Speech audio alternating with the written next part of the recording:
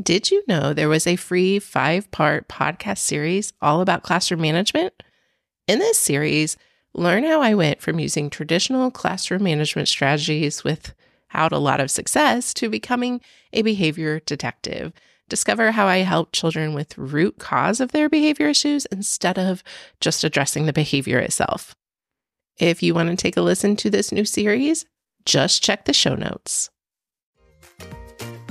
You're listening to the Lovely Preschool Teachers Podcast, the podcast for quick, actionable ideas and tips to help you up your confidence and joy in educating little learners.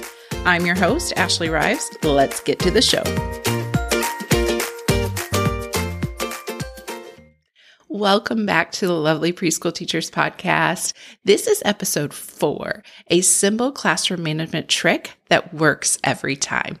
Now, I know that sounds kind of crazy, like, oh, okay, that sounds a little gimmicky, but I'm telling you, this is my very favorite classroom management trick because it does work so incredibly well. So let's get started. So when we put lots of young children who are new to the school setting in a room, it can be challenging. We all know this, right? It's not called herding cats for nothing. We have lots of directions that we have to constantly be giving our children for our classrooms to run smoothly. And listening and immediately following those directions, it is not easy for young learners. It's not something that they do well yet, and it's something they need lots of practice with. So as you know, as a preschool teacher, this can be pretty frustrating at times because getting all of them to do what you need them to do when sometimes they're in their own world or they're being silly with another friend and you say it and they just don't hear you, it can get super frustrating and you're outnumbered and you're trying to be heard over these sounds, right? And sometimes as a natural response, we want to go higher with our voice so that the children hear us. And so sometimes that may resort to yelling a little bit louder or shouting or something to get their attention. But unfortunately, this method does not work long term because once they already hear the sound of your voice being loud, that may get their attention the first couple times, but then they're going to start to drown you out because it becomes normal and they start just thinking, well, that's just how she sounds, right? So we need something a little bit different. I also think it's important to point out that when we do use yelling or shouting to get children what you need them to do, this can create a little bit of stress on some of our children that are sensitive to that type of sound. And I also like to point out that, when we use yelling, I feel like it needs to be an emergency. And the reason being because if we have already hit our top of volume to get their attention quickly, what will we use if an emergency arises? So I rarely raise my voice above theirs because I want them to hear me in an emergency. So when an emergency happens, I want them to go, whoa, why is she's so loud right now? She's never like that. And then I can get their attention quickly. And that has worked really well for me. But I also get it. You're probably thinking, okay, well, that's nice for you that you never have to raise your voice. And that just doesn't work for me. Sometimes I need to get louder than the children or I need to get their attention quickly for things. And so that's nice that you never do that, but that may not work for me. And I understand that. And I want to encourage you to really think about this classroom management tool that I'm going to share with you. And that is using singing. So stick with me here. I know that you're probably like, singing, really? That sounds super simple, or, I am not Beyonce, but I really want you to hear me out here because this works so incredibly well.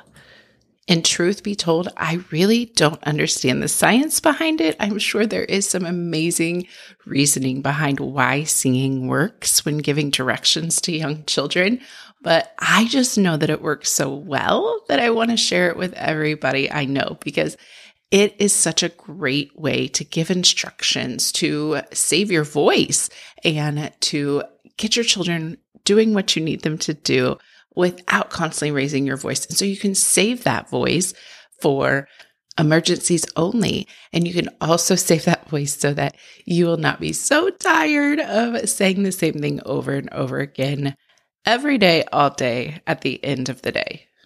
So how do we use singing? So I want to be clear here. It's not really just singing anything and everything, although that is great for children too, build those language skills. But when I'm talking about a classroom management strategy, what I'm talking about is singing anything that you would give as a direction. So anything you're trying to get the children to do, put it in a song. So do you want children to line up? You can sing a song. Do you want children to clean up? You can sing a song. Want children to sit on the carpet? You can sing a song. Want children to put their books away? You can sing a song. Want children to get their backpacks? You can sing a song. So you get the idea. For example, I sing a simple song to get children to line up. And just for a little bit of context here, we have little handprint cutouts I just wrote numbers 1 to 10 on them, and I taped them to the floor as lineup spots. And so when it's time to line up, I sing, find a handprint, find a handprint, find a handprint, and line up. Find a handprint, find a handprint, find a handprint, and line up. They know every single time that I sing that what their expectation is. And then if I find that later in the year they are not hearing me as well, I can change up my song. And that's the beauty of it.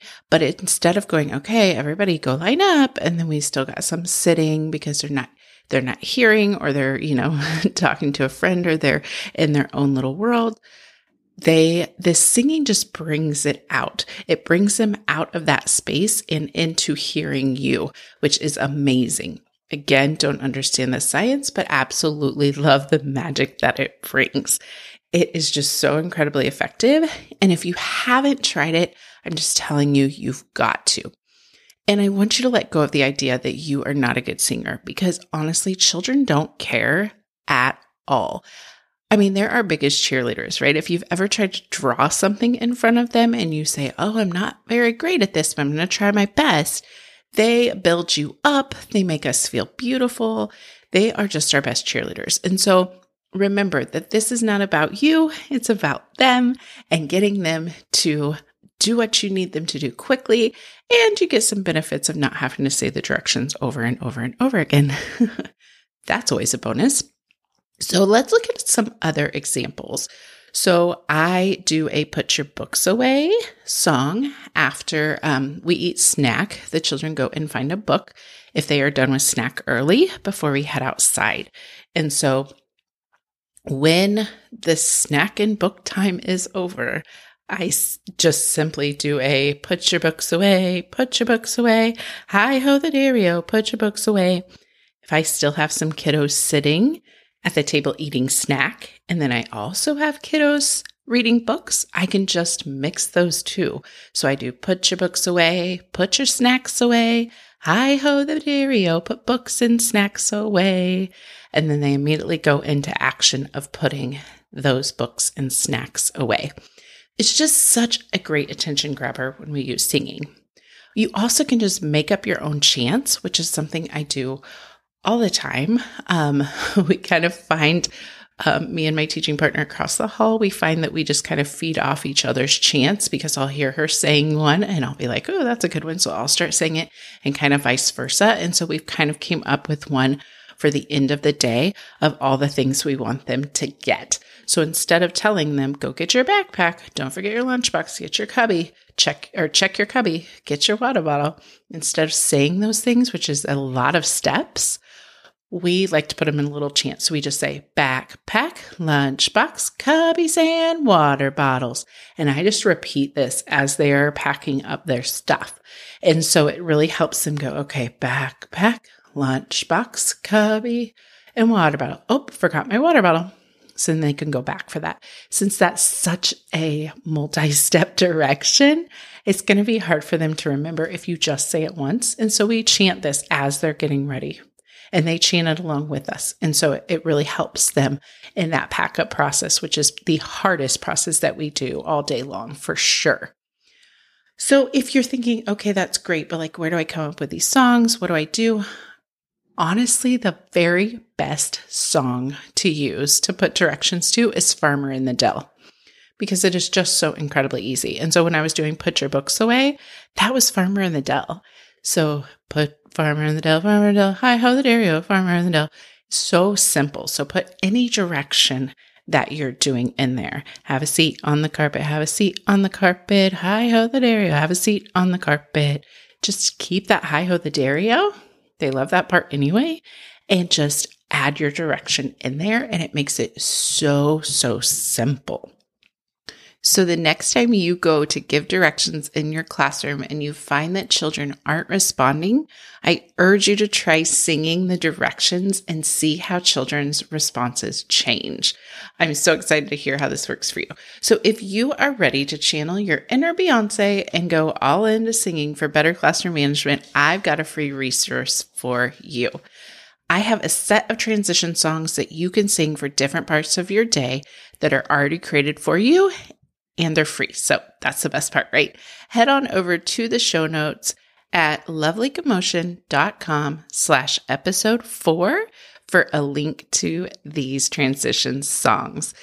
Thank you for joining me today, and I will see you again next week. Thanks for listening to today's episode. If you enjoy this podcast, please share it with a friend. This helps me spread the word and help more preschool teachers just like you. Keep being lovely.